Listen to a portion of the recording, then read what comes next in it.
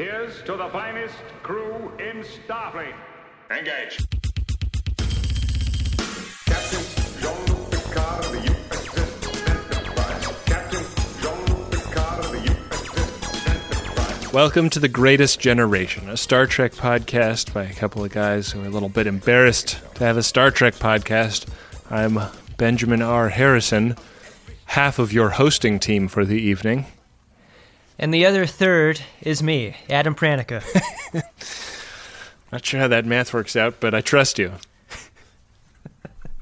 I scored almost perfect on the verbal part of my SATs, and I almost failed the math and science part of the SATs. Really? It was so lopsided. That's so shocking. surprising to me, Adam. I still scored like an 1100 on my SATs, but the math part was an atrocity. Wow. Adam, that is really disappointing. I thought I was making this podcast with a sharper tack. Yeah. But let's peanut butter over this embarrassing admission of yours by opening some Star Trek baseball cards. What do you say? I say yes. The game is 5-card stud. The game is exceedingly simple. Order this in just the cards, Data. Time to pluck a pigeon. Ben, I have a proposition for you. Lay it on me, buddy.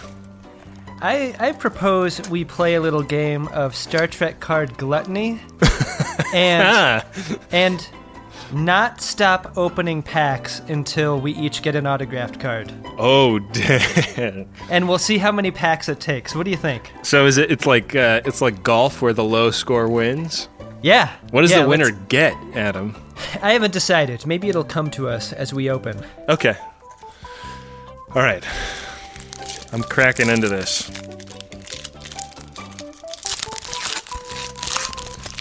ASMR community, you're welcome.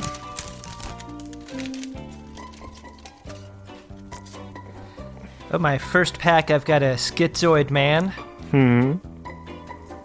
Got a very fun data face on that one. New ground. Got a couple in-profile Klingons. I have one for the game in my pack, which is real good. It's it's Wesley on the field of the what is the game officially called? Suck disc. Suck disc, right. He's on the suck disc field running from silhouetted attackers. Well, no signed ones in my pack. Ooh, and I have one for Up the Long Ladder, the notorious Space Irish episode. Is there a ladder on that card? Kind of. There's a lot of pigs. You're really opening that thing up right on the microphone, aren't you? Oh, I got an Angel 1. Yeah. With a deeply V'd Commander Riker.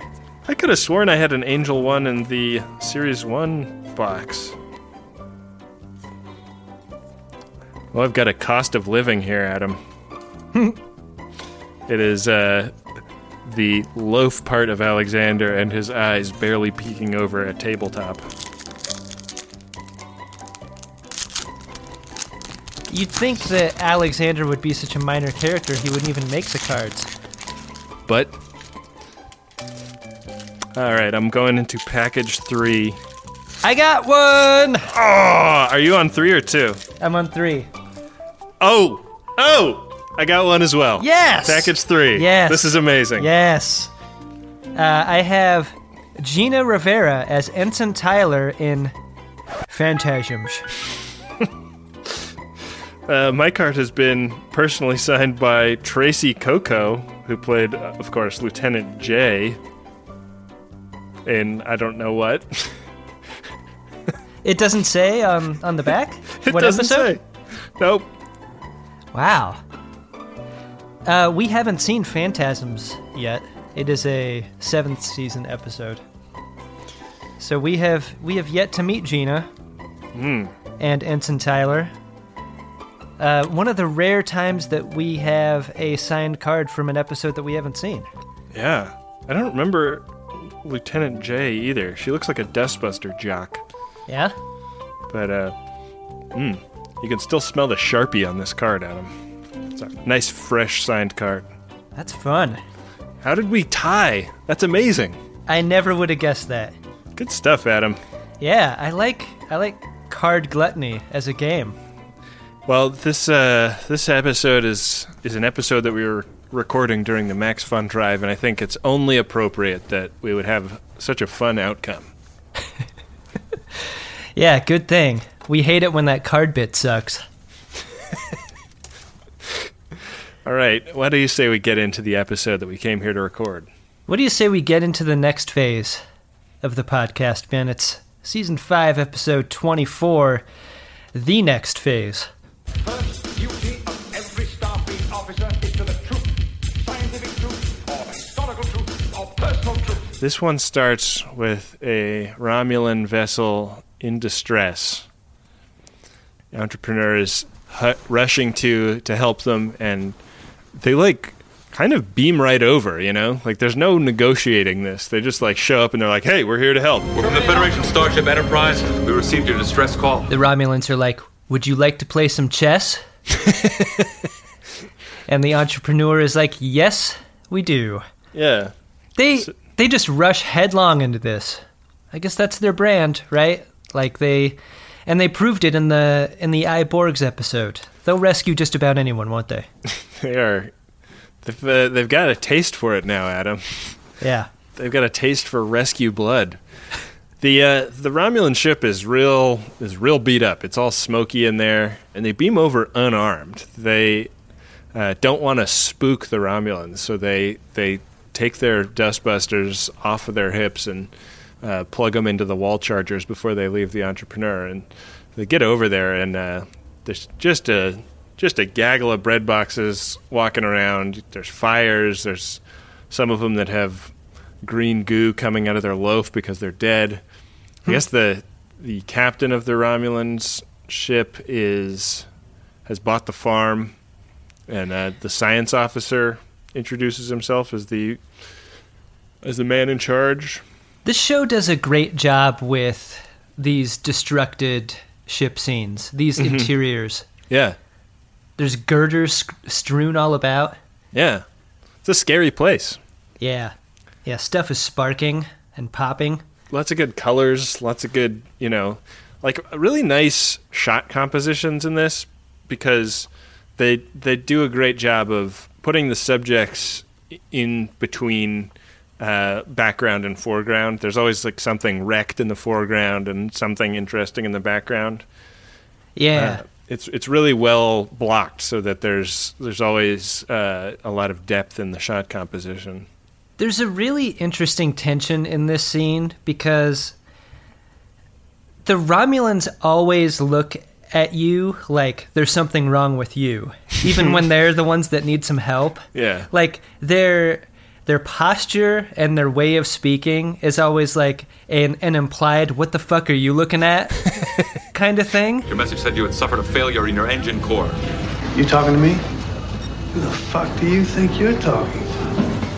And when Riker beams on board with this away team, they're totally copping to the humanitarian aspect of why they're there. They're like, we mean you no harm, we're here to help. And the carriage that the Romulans have is really it is not a we want help sort of attitude. No, it's we are not panicking. Yeah. We are walking around the same way we would be if we were standing in the capital city on Romulus. Yeah. We're just chill, cool customers, and we are fixing our ship before it blows up. Yeah, their attitude is just icy cold. Yeah. I think that I don't know who directed this episode, but I think that this episode just has really fun filmmaking throughout. So watch for that as I call it out over the course of this episode. We'll never know who directed this episode. No. So the deal is the engine core of this ship is in bad shape, and there's also some device, I guess it's some giga that needs to be fixed that helps the MacGuffin device? Yeah, that helps stabilize the engine core. And so Geordi's like, I need somebody that can help me carry this heavy-ass thing. And he looks from Riker to Worf to Ro.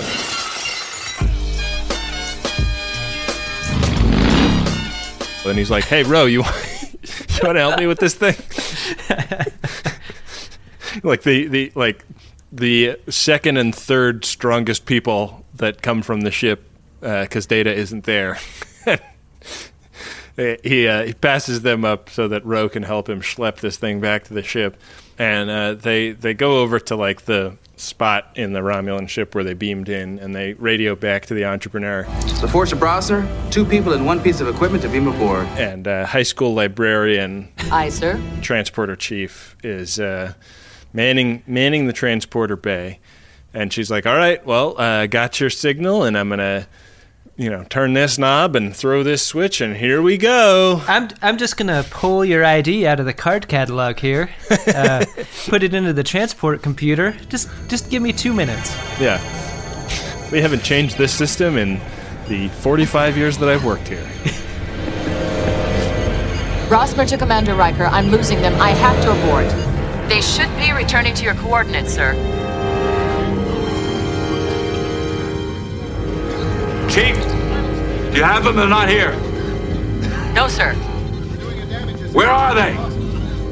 I can't locate their patterns. We've lost them, sir.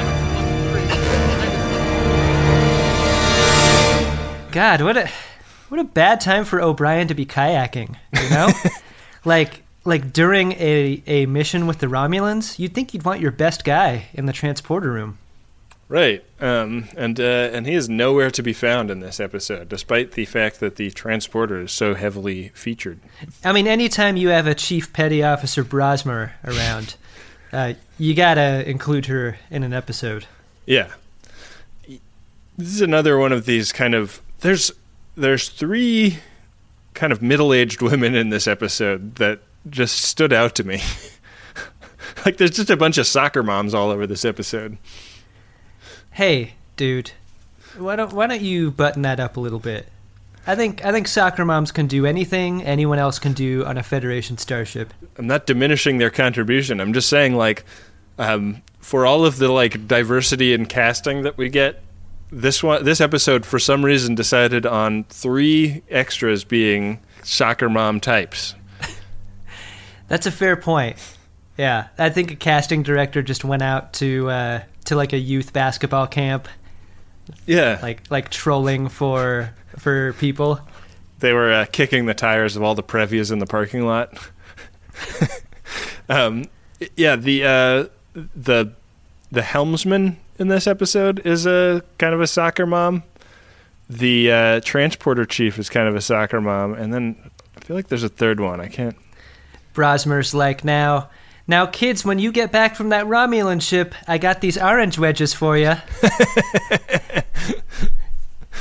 Yeah, it's a fun one. Well, they don't materialize on the pad, and the transporter chief gets Riker on the phone. She's like, "Hey, did they wind up back there?" And he's like, "No. Where are they?" And she's like, "They're gone."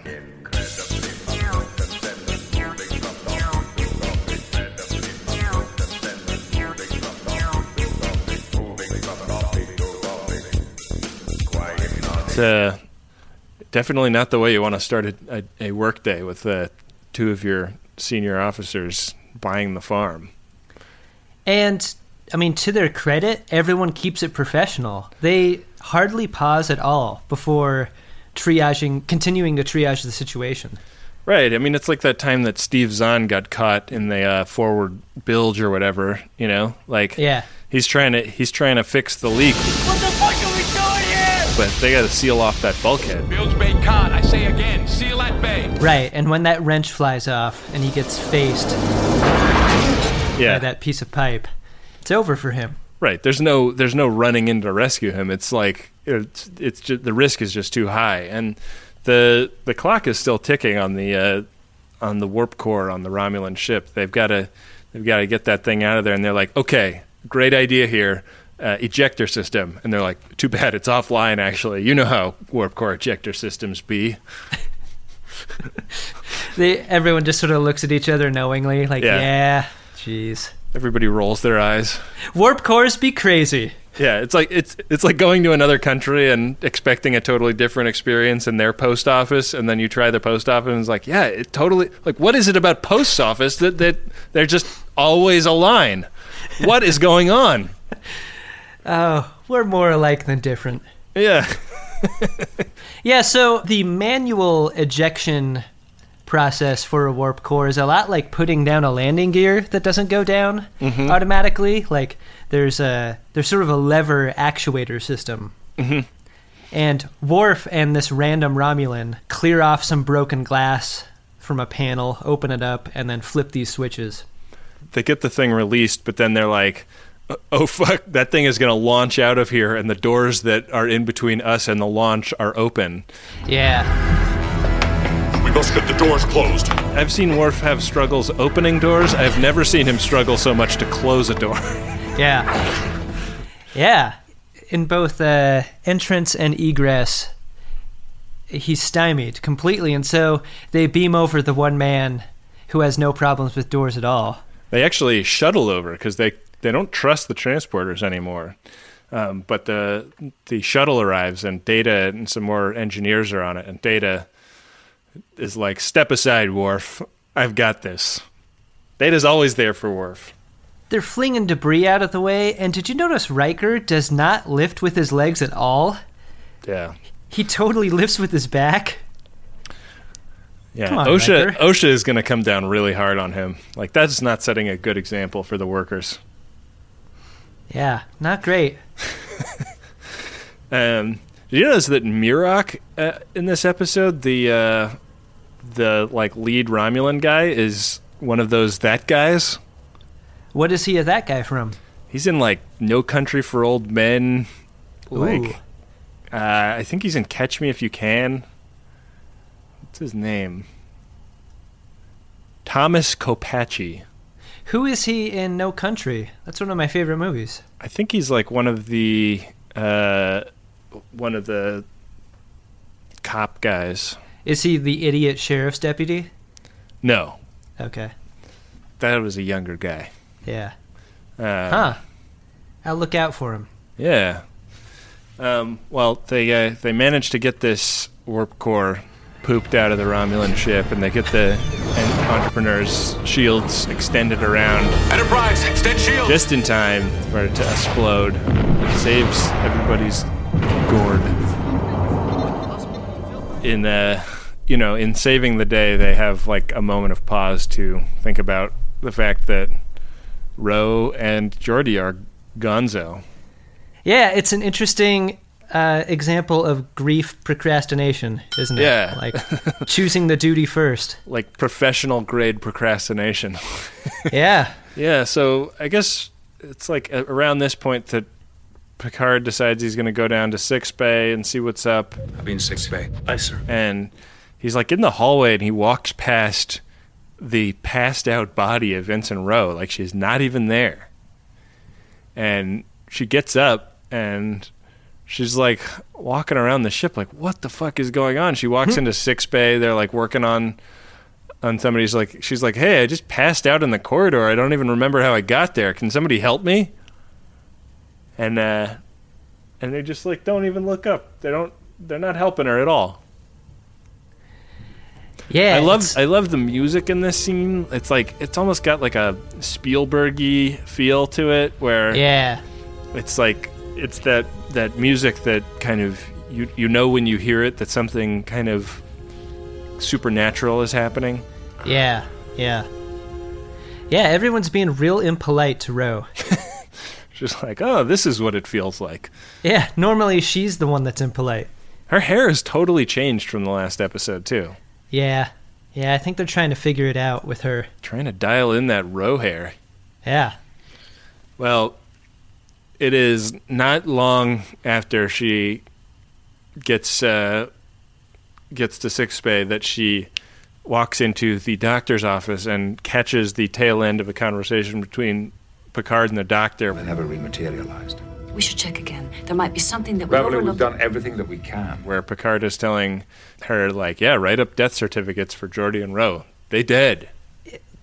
How do you think these characters address their grief in that moment? I mean, the captain is like always super detached when it comes to feelings.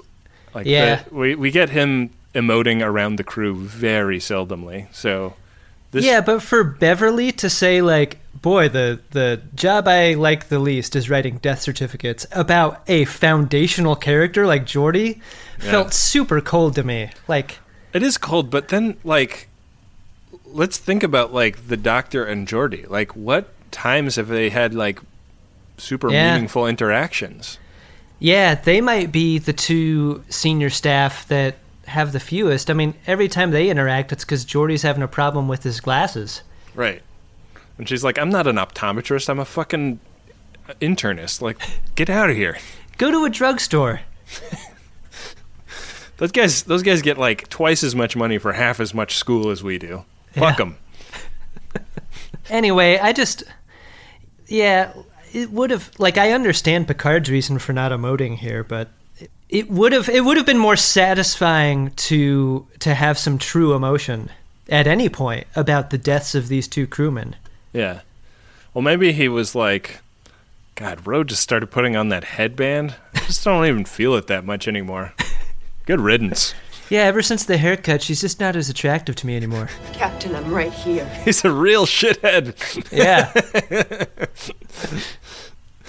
I love her haircut, by the way. That's because I love Ro. Mm. Yeah, in your eyes, Ro can do no wrong. Mm. Oh, that's the third 90s mom. It's in Six Bay. One of the doctors that Ro can't get to pay any attention to her is a total 90s soccer mom. Like her duty in sickbay is only skinned knees. Yeah. She's the person they call in if they need somebody to dab a napkin against their tongue and then get some dirt off of somebody's cheek.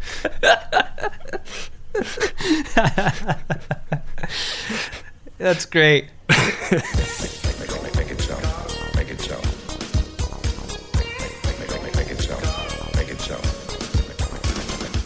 So Ro is kind of like exploring the ship and eventually finds herself in engineering. And this is also a great scene. Geordi has just like a perfect take in this scene where he's like still kind of putting it together that nobody can see him. Like he's like holding his hand up in front of his face or something. It's like, it's great. The forge? Ro. What do you think we didn't see off camera from Geordi before that moment in testing whether people could see him? He's like, zip. Can you see this? Hello. 12-inch python over here. Anybody? Yeah, boy, if you're going to have someone be invisible, probably don't want that person to be creepy Geordi. This is, I think, around when they realize they can kind of pass through walls and they like can't pick things up, right? Yeah. Yeah, I mean, Ro has this moment in Sickbay when she overhears Picard and Beverly talk. Like, she runs her hand through the laptop on Beverly's desk. Right, and then like somebody like walks right through her. Yeah, Picard walks through her. Yeah. It's got to be a real surprise, right? Wonder what that feels like. Yeah. Like, do you think you see inside him for a second? I bet you do. Yeah. I mean, it'd be real dark. Yeah. Yeah, that's true. But Geordi could.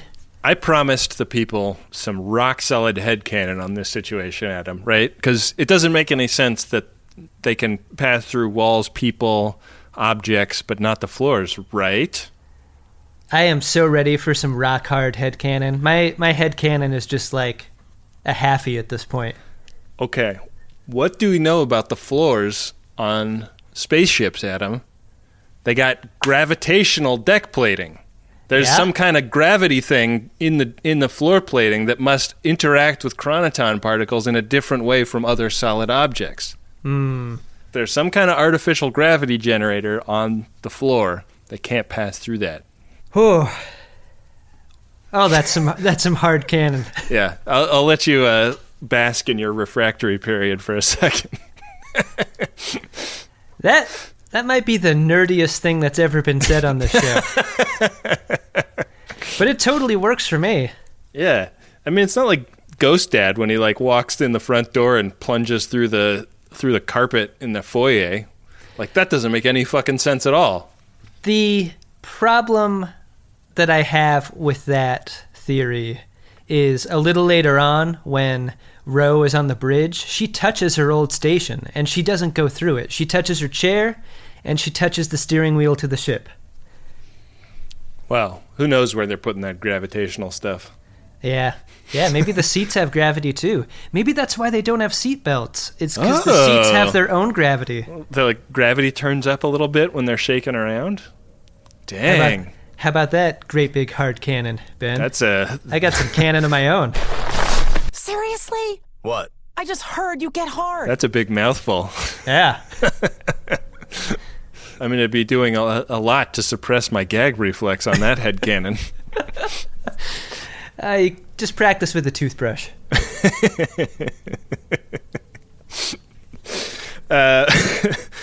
So Ro and Geordi have kind of a difference of opinion about what the situation is here, because Ro, the spiritual Bajoran, is like, we dead.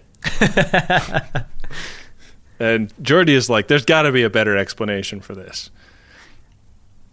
And he like goes over to the transporter bay, and Data's in there having a chat with the high school librarian, and they're kind of going back and forth over like the kind of anomalous readings, and Geordi is there kind of putting the pieces together in the room while they can't hear or see him. If the particles were produced on the Romulan ship, why are you detecting them here? The transporter beam. I suspect they traveled through the transporter beam. And what they're coming up with is that they're like out of phase because there's some weird shit happening on the Romulan ship that, surprise, surprise, the Romulans are not being super forthcoming about.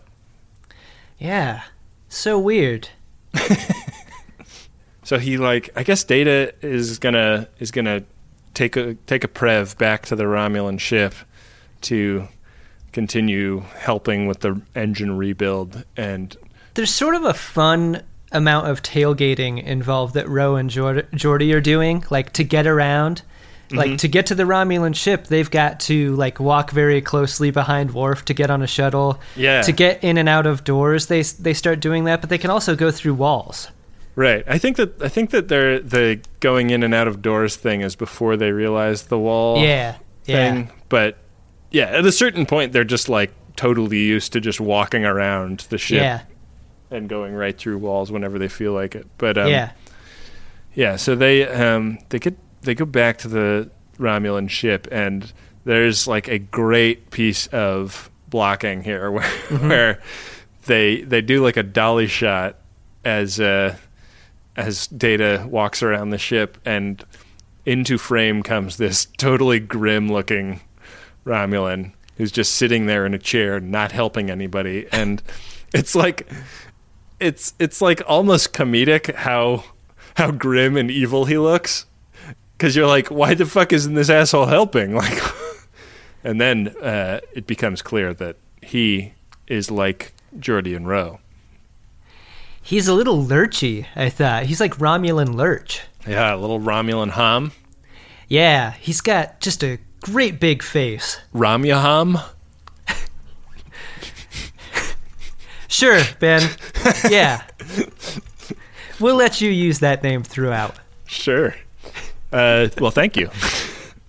I look forward to using Romuham more often. No one is going to use that, Ben. Watch, Adam. People use Rom Yarlin all the time. They do. That's because that name was better. I saw somebody tweeting today that their toddler got sent to his room because he got in trouble and was just yelling drunk Shimoda through the door. Whoa. Yeah. What's a toddler doing listening to our show? I cannot endorse that. I mean, I think it's great that a toddler is yelling drunk Shimoda, but we swear on this show. Yeah. We're talking about rock hard headcanon on this show. That's a birds and the bees thing that you're going to want to wait a little while to explain to a Ute. Mom, what's rock hard headcanon? What's the polar region, Mom? It's when a Star Trek podcast and a piece of inferred information love each other very much. And they decide to make a theory about how something happens. And then the theory makes a little bit of a mess on the chin of the Star Trek podcast. Gross. My love is a fever, longing till for that which longer nurseth the disease. You'll have to go again. The Romulans are not being forthcoming with the Starfleet officers that are helping them, but they're also devising an evil plan to fuck them over when they leave.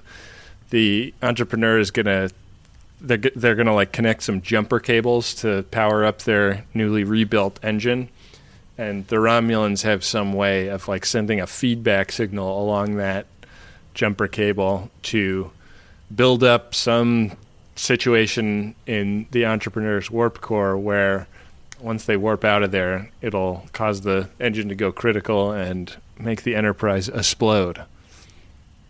Yeah, it's just a real bum deal for the Enterprise. Because they won't know it's coming either. Right. It'll just be like it'll be like a mine, like a landmine in their engine. Mm-hmm. Yeah, it's like, and like Geordi and Ro have this horrible situation of knowing about this, but not being able to warn anybody because while they are in the same place at the same time, they're out of phase. So they're in this, they keep having these scenes where two people are having a conversation that gets close to realizing what's going on, but they kind of miss it. And Geordi will be like, no, put it together. Duh!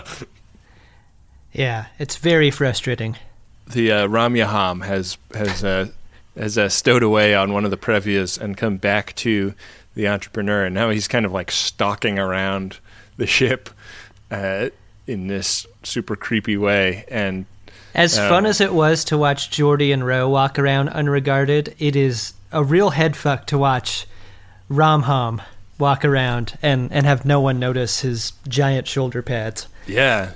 Is it like the first time that we've had a Romulan on board the ship? No, we had Breadbox Defector. Oh, right. A couple seasons ago. But they do feel like they're not supposed to be there, you know? Yeah. Yeah, speaking of out of phase, he definitely looks like he doesn't belong. So I think, what are they, like up on the bridge, maybe? Yeah, they're up on the bridge, and Romulan Lurch has hitched a ride on a turbo lift there. Pops out, and he's got a Romulan dustbuster. This disruptor works. I was wearing it when I was changed. It's like the Dyson model where it's just really high power, and he's getting ready to round up Ro and Geordi, and I think he's just trying to stop them from phasing back in so that they can warn the entrepreneur. Like, he is ready to die to preserve the secret that was being that's being concealed on the Romulan ship. Yeah, that seems to be his angle. If it ever got out that the Romulans were developing this technology, I think it would be some real serious shit for everyone involved. Yeah. So he takes Ro hostage, and they're like heading back to engineering to find Geordi so that he can make sure that he stops them from fixing the situation. So meanwhile, Data is down in engineering, and they've discovered that every surface that Geordi and Ro walk through has this like detectable chronoton situation in it, and so Data's really like concerned about this being a problem if they go to warp. So he's trying to eradicate all of the contamination. And there's this great scene where they're just at the engineering console in engineering, and Geordi keeps like pushing his hand through the table, and Data keeps like kind of whack-a-moling the different spots that Geordi's hand was. Data, stop being so rational. Try using your imagination once in a while. It's like Geordi keeps walking where Data just mopped the floor. So Data's like going back over the same spots. These aren't just random patterns. It's me. Hey! Hey! Don't walk there, I just mopped! I think that it's at this point that Geordi figures out that the anion particles that Data is using to clear up the contamination might be able to play a role in bringing him back into phase. Yeah, because his hand gets touched by the scanner, and then it becomes harder for him to push through the table. Yeah, so unfortunately Data doesn't completely work out what's happening at this point, but I think that it's given Geordi a pretty good idea of what's up. So we cut back to Ro and Romulan walking around in the hallway, and he's got the gun in her back, and she's like, oh, like they're right in here, and she walks through a door and like through it so he can't see her on the other side, and she just like steps to one side and lays some classic Star Trek beat 'em ups on him and initiates like a real old school style backyard to backyard police chase on foot. Like she's jumping over picket fences, saying hi to bikini babes who are out sunbathing. Hi, how you doing? Ferris Bueller. This is so much fun. Going from condo to condo. Yeah, great dolly shot where it starts at the front of the house and she runs in and says like, "Oh, dinner smells great." Runs through to the backyard and says, "Dinner's ready." Yeah. Jumps over the next fence. Lurch pokes his head through a doggy door. Yeah. I think we should shoot her. Yeah, and like he starts opening up and he winds up hitting her in the leg with his disruptor. And this clues the ship into the fact that the chronoton fields that they're trying to eliminate are getting worse. Like this disruptor seems to be having a big effect on the situation. So Geordi, tags along with Data to respond to this situation and finds Romulan like on top of Ro, beating her up. Ro! And Geordi runs over and gives him a shove, and he like goes right through the exterior wall, through the hull and out into space. He alien queens him. Yeah, man, this is like the scariest death. Yeah, they never do this death on Star Trek. It's so scary. The exposed to space death. Yeah. Yeah, I agree. It's like and he's just sort of pirouetting around out there. Yeah, like you really never ever get it. And I think it's terrifying, Yeah. God, that's got to be so shocking for Lurch, too. Like, one minute you're doing beat-em-ups, the next you're very cold. Mm-hmm. Man. When I was a kid, I was probably in like first or second grade, and they showed the second Superman movie. I know space isn't cold, by the way. Please don't write in. They showed the second Superman movie at my school, after school daycare or something. And that scene where they like rip maybe it's the first movie where they like rip there's like a moonwalking astronaut and they rip the patch off the front of his suit. Yeah. That gave me nightmares, man. There was a time when science fiction was fairly obsessed with that concept as a form of death. I think so, and I feel like because of that, I don't really have a great sense of what actually happens, Like, I feel like my childhood was filled with kids coming up to me and going, like, if you go out in space without a spacesuit, your blood boils instantly and your eyes pop out. Yeah. But then, like, you get a conflicting visualization of that in 3 different movies. So I don't know what actually happens. Yeah, I don't know either. I wonder if it's ever been tested. I wonder if the Russians ever, like, pushed a chimp out of an airlock. I wouldn't doubt it. I wouldn't doubt that someone's done it, unfortunately. Yeah. I think you've got to know, right? You got to know what the stakes are when you're out there. Yeah. Well, it's a scary, scary death, and the day. But they got his gun, which is a significant point. Like, they shove him out the door, but they wrestled his gun away from him first. Mm-hmm.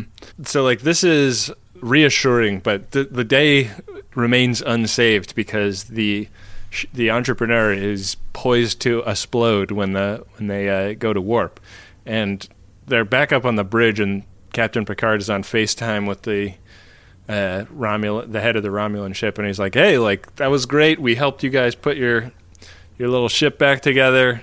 You guys can head home now, and I hope that this example of cooperation can serve to engender peace between our peoples." Like, Picard is so fucking unendingly optimistic about that idea. Yeah.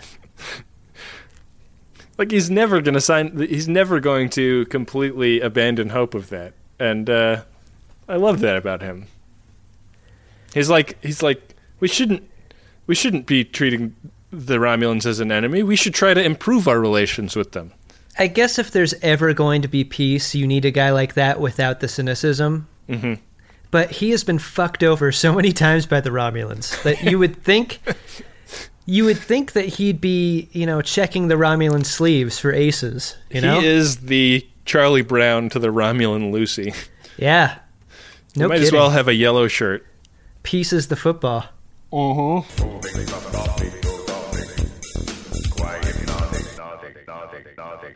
So they're like, all right, well, let's warp out of here. And high school librarian's like, sir, I don't think we should until we do this chronoton purge, because Data's really worried about that situation. So why? She's like, I gotta check all these books back in. They've been really backing up since this investigation started. Look at this pile. I have 17 newspapers to put on those weird sticks. How did they get him on those sticks? It's a mystery. We'll never know. I like this. She really like big dogs Picard in a way. She's like, not so fast, buddy. We got some work to do before we head to the next thing. He's halfway through the word engage. He's done the hand thing. Like, he's like, the key has been turned. His hands are on the wheel. Like, he's ready to step on the gas. And she's like, He's like, all right, well, instead of warping off, then I guess I'll go to Geordi and Ro's memorial service that Data has been organizing. And so Geordi and Ro tag along, and they get their idea is that they need to get the anion sweep that they're doing to happen in a place where a lot of people are, because they're gonna become visible, but only for a second. Like, they need the anions a lot more powerful than they would be. They would normally be using them, so they're hoping to like have people see that they're there before they go to warp. And the party starts, and Geordi is thrilled about the way their memorial service has been set up, and Ro is horrified. They think we're dead and they're having a party? Yeah. And I don't blame her, right? Like, this is definitely a party in Geordi's honor, and also Ro to a far lesser degree. Yeah, it's really insulting, I think. It's totally like Ro. She's getting like third billing on a 2-act show. They've got brass instruments and balloons, and everyone is like in a real celebratory. Everyone's drinking Coco No-Nos. Yeah. And and I mean, like, I don't think Ro was looking for like a super traditional Bajoran thing, because when Data floated the idea of the death chant to Worf earlier, she was like, no, don't do that. But I think this is why funerals shouldn't be a package deal. Like, I think individual funerals is probably a good standard to have. Yeah, I think that's pretty apt. But, equally insulting maybe would be them going to Geordi's funeral and having there be a ton of people there, and then going to Rose and having it be like Riker there because he feels a little guilty about the situation. Yeah. Yeah, Riker's the only one doing the 3 hours of Bajoran chants that I guess are part of the Bajoran funeral. Yeah, and he's like checking his watch the entire time. The Bajoran chant is like it's like a bunch of words on screen and a bouncing dot. It's the world's worst karaoke. Yeah. Riker's got one of those like squared off microphones so it doesn't roll off the bar. Yeah, there's that huge, totally disused binder in the corner with all the like laminated pages with the fucking Journey songs that you can do afterwards. Yeah. You don't request the Bajoran chant at karaoke. No. That's for sure. That's how you clear a place out. Not going to ingratiate you to the crowd. No. That's a real vanity pick right there. Yeah, it's like, really, dude? Rapper's Delight? It's fucking 14 minutes. God, I hate that guy. Or girl. Never pick Rapper's Delight. Like, it's impressive if you actually know the words, but only in, like, a theoretical sense. We don't actually want to see proof. It's like someone choosing Come On Eileen. Which is terribly difficult, but everyone thinks it's easy. Yeah. It's a way to put your foot in it at karaoke. Do you have a go-to karaoke song? Yeah, Big Pop-Up by Notorious B.I.G. Have we already gone over this on the pod? That seems like a familiar I don't think so. Question I've asked. I don't know if we've gone over it. Maybe people can write into Jordan Jesse Go and let them know whether we've talked about that or not. Huh. So they get to this party. They start like using the Romulan dustbuster very liberally, just blasting it around at everything. And like I guess like Data is at the party, but the high school librarian is up on the bridge running the rest of the anion sweep, and she keeps radioing down to Data and going like, "Hey, like the chronoton situation keeps getting worse and worse down there. What do you want me to do?" And he says like, "Well, why don't you turn it up to 11?" And they do, and that's enough to get Ro and Geordi to appear briefly in front of Picard and Data. Data, do you see us? We're right here! But it's great because Picard is like, Did you see that, Mr. Data? And Data's like, I did! And that's like as much verification as you need to know that ghosts exist. These were not ghosts. What did we see? You need a second person. But not just a second person with a totally different sensory apparatus, you know? Yeah, who is ideally a machine. And this is the ghost problem from the start, right? Yeah. Yeah, you've got very credulous people with, you know, that are like looking for, they have like the worst confirmation bias of all time. So they're not really scrutinizing the conclusions that they're arriving at. This moment is like Geordi and Ro punching through the top of their own caskets, like at their funeral. And the reaction is more wonder instead of horror. Like, it's interesting how the reaction is universally joyful at that moment instead of horrified. It's pretty wild. Like they're like, all right, well, 11 didn't get them all the way back, so crank it up to 1100. Yeah. And like Geordi and Ro like go through some pain, but they wind up on the floor and they're like back, and they like get up and they're like, hey, great party. let's keep the good times rolling. Laissez-les bon temps, etc. I think the best reaction is obviously Riker like dropping the tuba away from, or the trombone away from his mouth. Like jaw hits floor, trombone comes away from mouth. Yeah. Yeah, there was a sort of running through line of this episode of Riker wanting to speak at her funeral and Ro wanting to know what he was going to say that never gets paid off. Yeah. Yeah, because I think she's probably like, you know, she probably thinks he's going to talk about dead ass. But I think that like we probably all suspect that what he's going to say is like he completely hated her guts when she came on board and she totally proved him wrong. I think we were deprived of that scene here because I think it really does a lot for Riker's character for him to maybe admit that he loved her after hating her. Yeah. How significant of a moment would that have been for his character going forward? I think it would have been massive. And then for Ro to know that after being at her own funeral, like it would have introduced some great tension for the rest of the series. Yeah. And I feel bad that we never got that scene. Especially after teasing it so much. Mm-hmm.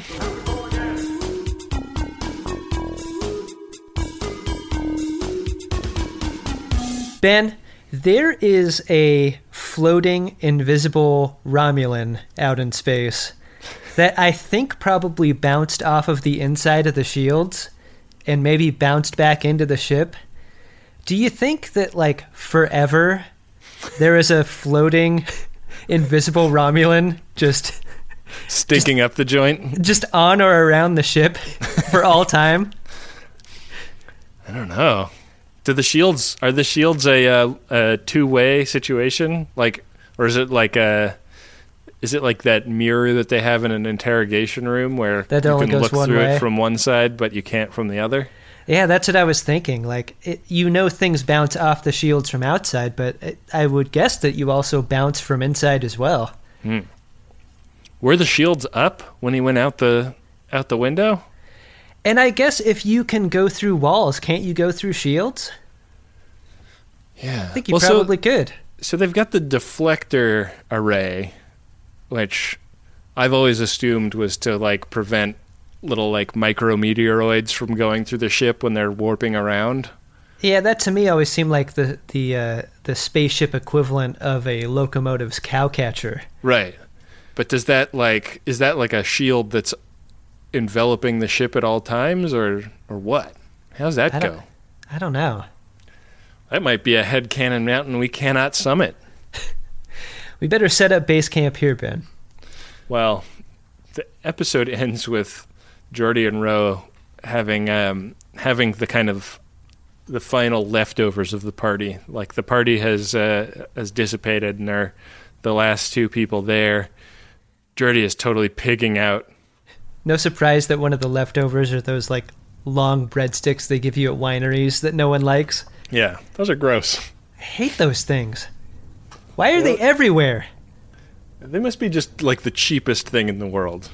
Yeah, like, super long shelf life. Even if they're stale, they taste exactly the same. Right, like the like indistinguishable between the stale and the fresh version of that.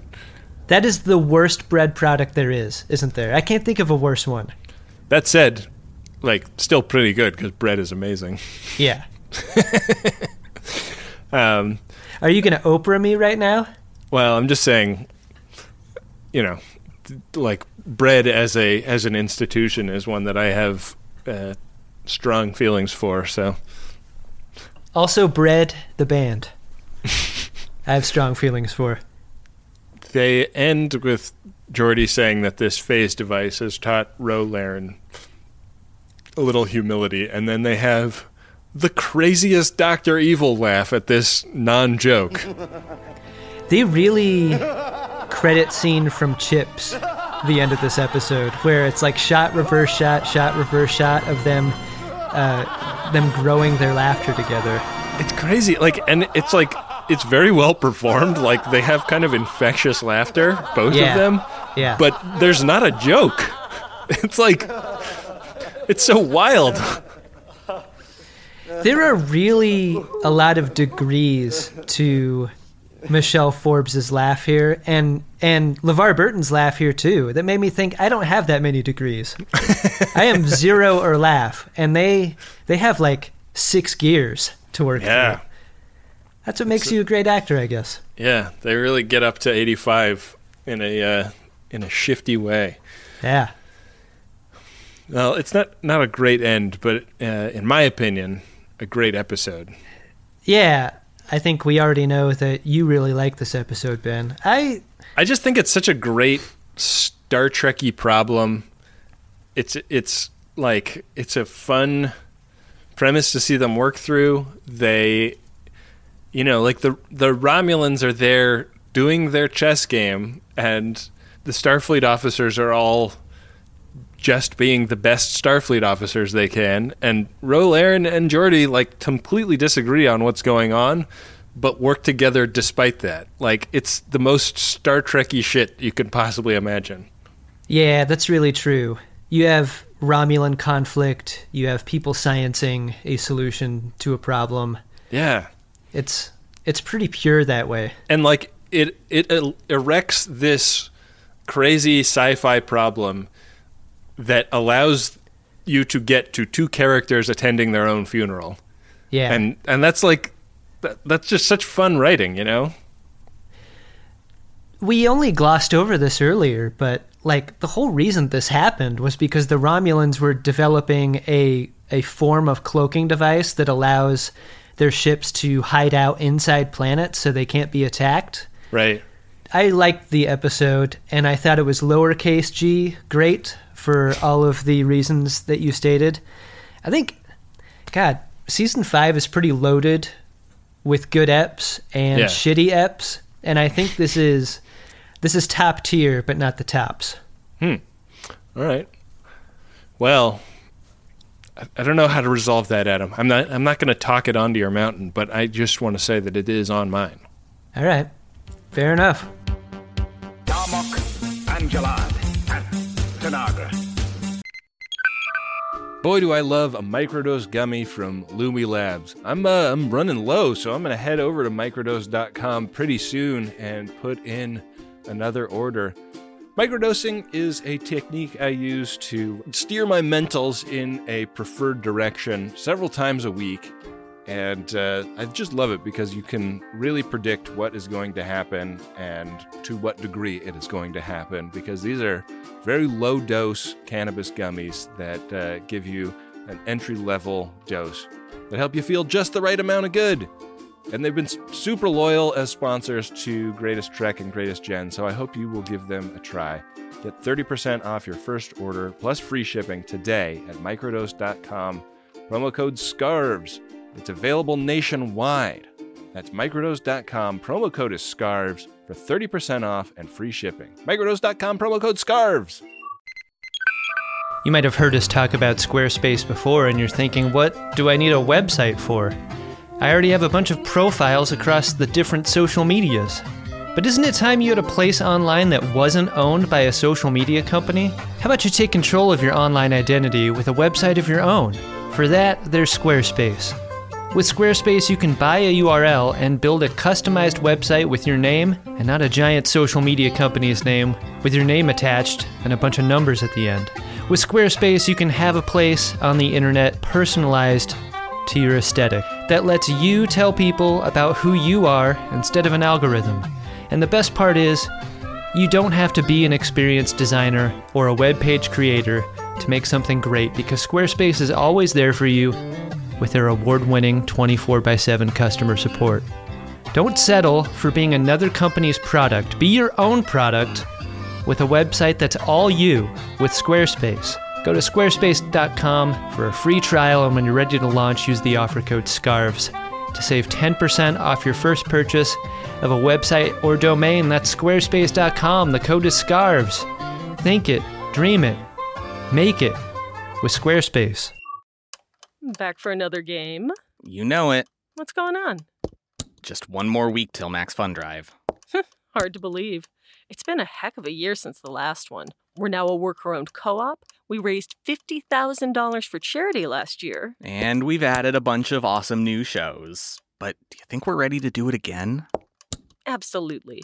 Lovely new gifts are lined up. The episodes will be amazing, and wait till everyone hears the bonus content. Yeah, plus they know to go to MaximumFun.org/newsletter, so they're getting all the news. Oh, like that Meetup Day is on Thursday, March 21st. Then what's bothering you? Me? Oh, nothing. We're all set for Max Fun Drive to start on Monday, March 18th. I just didn't want you to see this coming. Check. What? Hang on. Most of the plants humans eat are technically grass. Most of the asphalt we drive on is almost a liquid. The formula of WD-40 is San Diego's greatest secret. Zippers were invented by a Swedish immigrant love story. On the podcast Secretly Incredibly Fascinating, we explore this type of amazing stuff. Stuff about ordinary topics like cabbage and batteries and socks. Topics you'd never expect to be the title of the podcast. Secretly Incredibly Fascinating. Find us by searching for the word secretly in your podcast app. And at MaximumFun.org.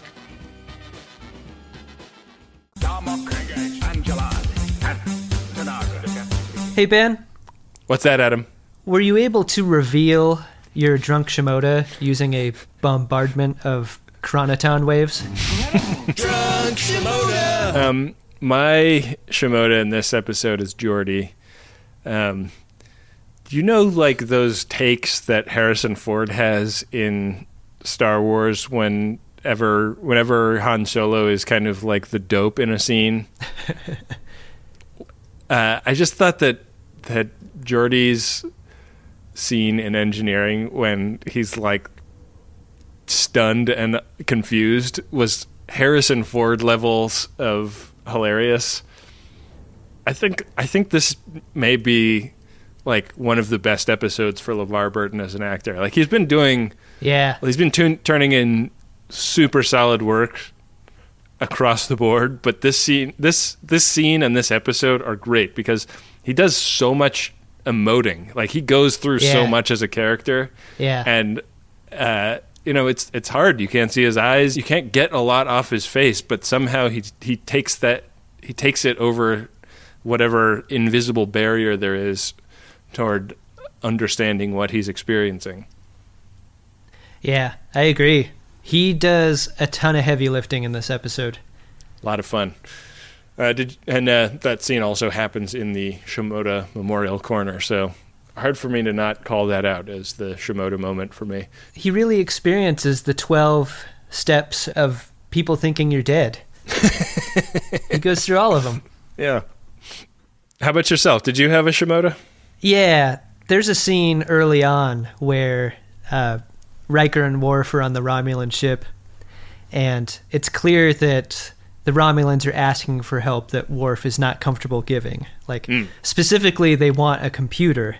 And Worf sidles up to Riker, and he's like, we're not going to give him a fucking computer, are we? Like, that is I may be the Federation's worst security chief, but even I know we don't want to give him that kind of technology.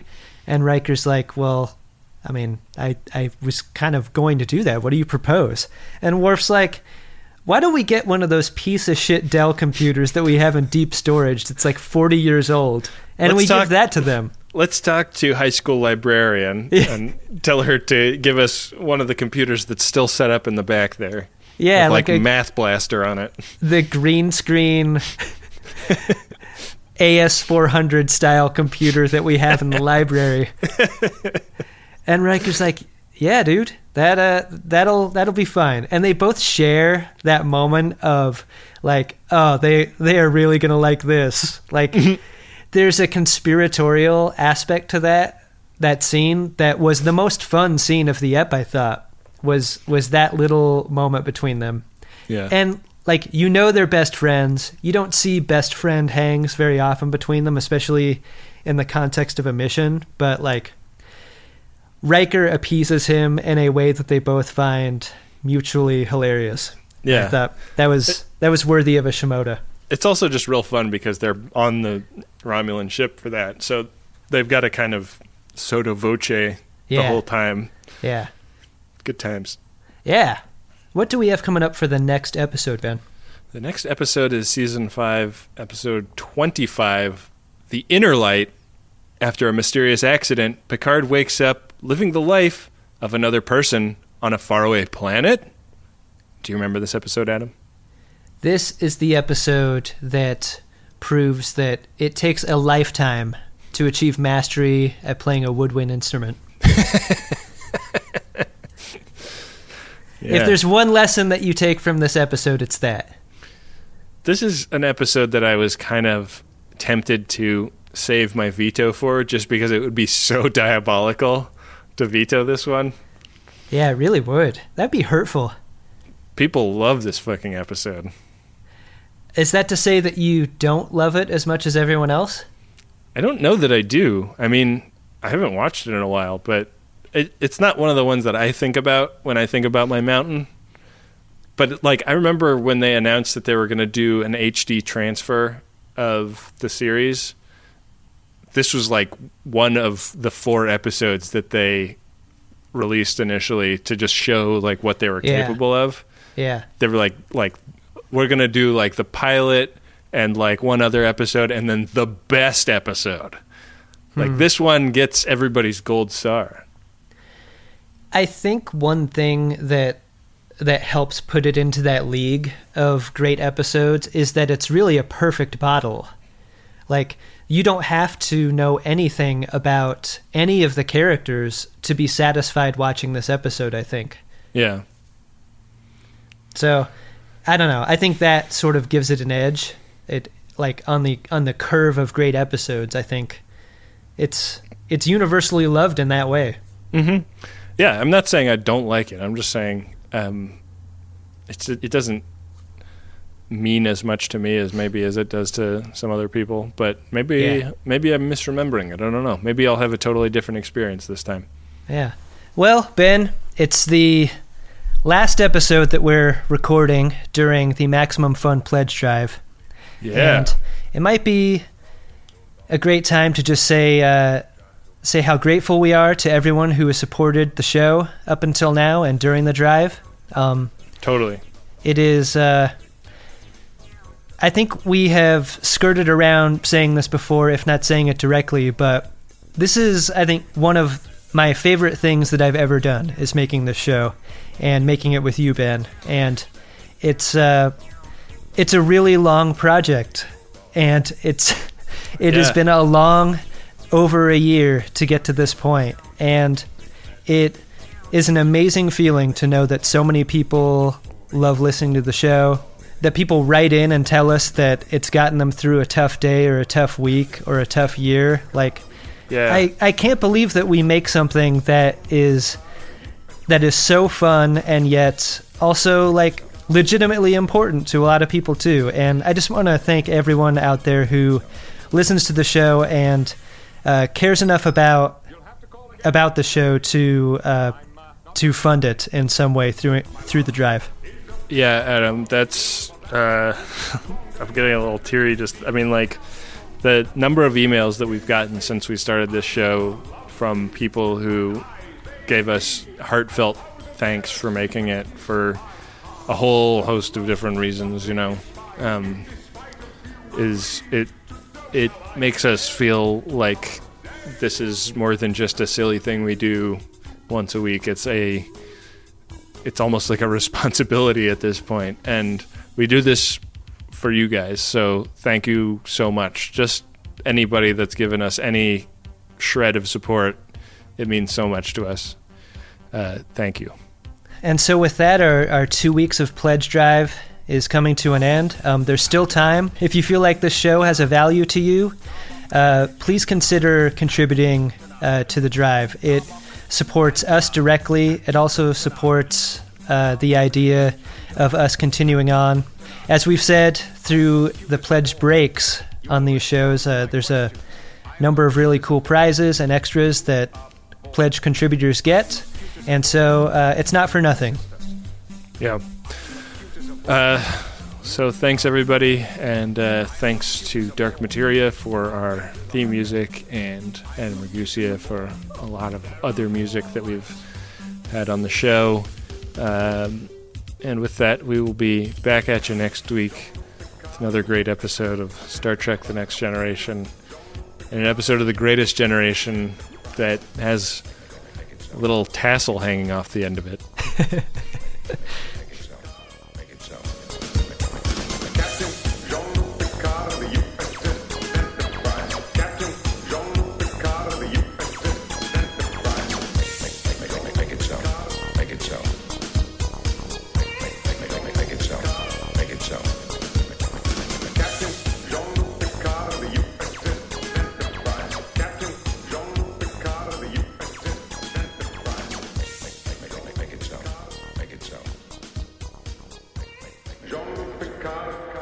I thought a lot about, like, what if it wasn't the little flute that Picard had to learn how to play? What if it was like some alien bagpipes? It changes the whole tone of the story, doesn't it? Yeah, alien triangle. Yeah. Riker never wants to jam with Picard either. Picard has a lifetime experience playing an instrument. Riker's like, nah, I'm going to be over here. I'm going to fire up my Minuet program and lock the door. MaximumFun.org. Comedy and culture. Artist owned. Listener supported.